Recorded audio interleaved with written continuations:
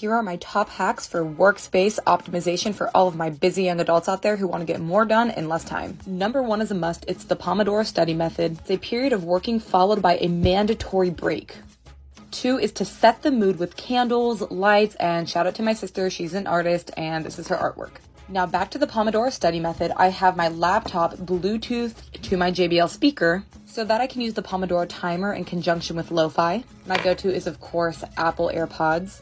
But if you are more of a headphones kind of gal or lad, then the Bose headphones are absolutely insane. I love them. I've had them for years. I even sweat with them and work out with them, and they're great.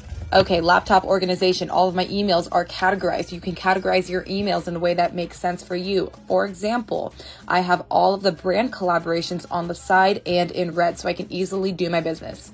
Last but not least, coffee is an absolute must, and I really care about the kind of coffee that I drink. My favorite coffee right now is Superhuman coffee. It's instant coffee, so it's easy.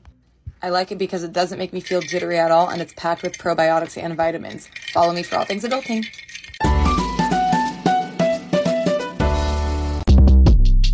Short Cast Club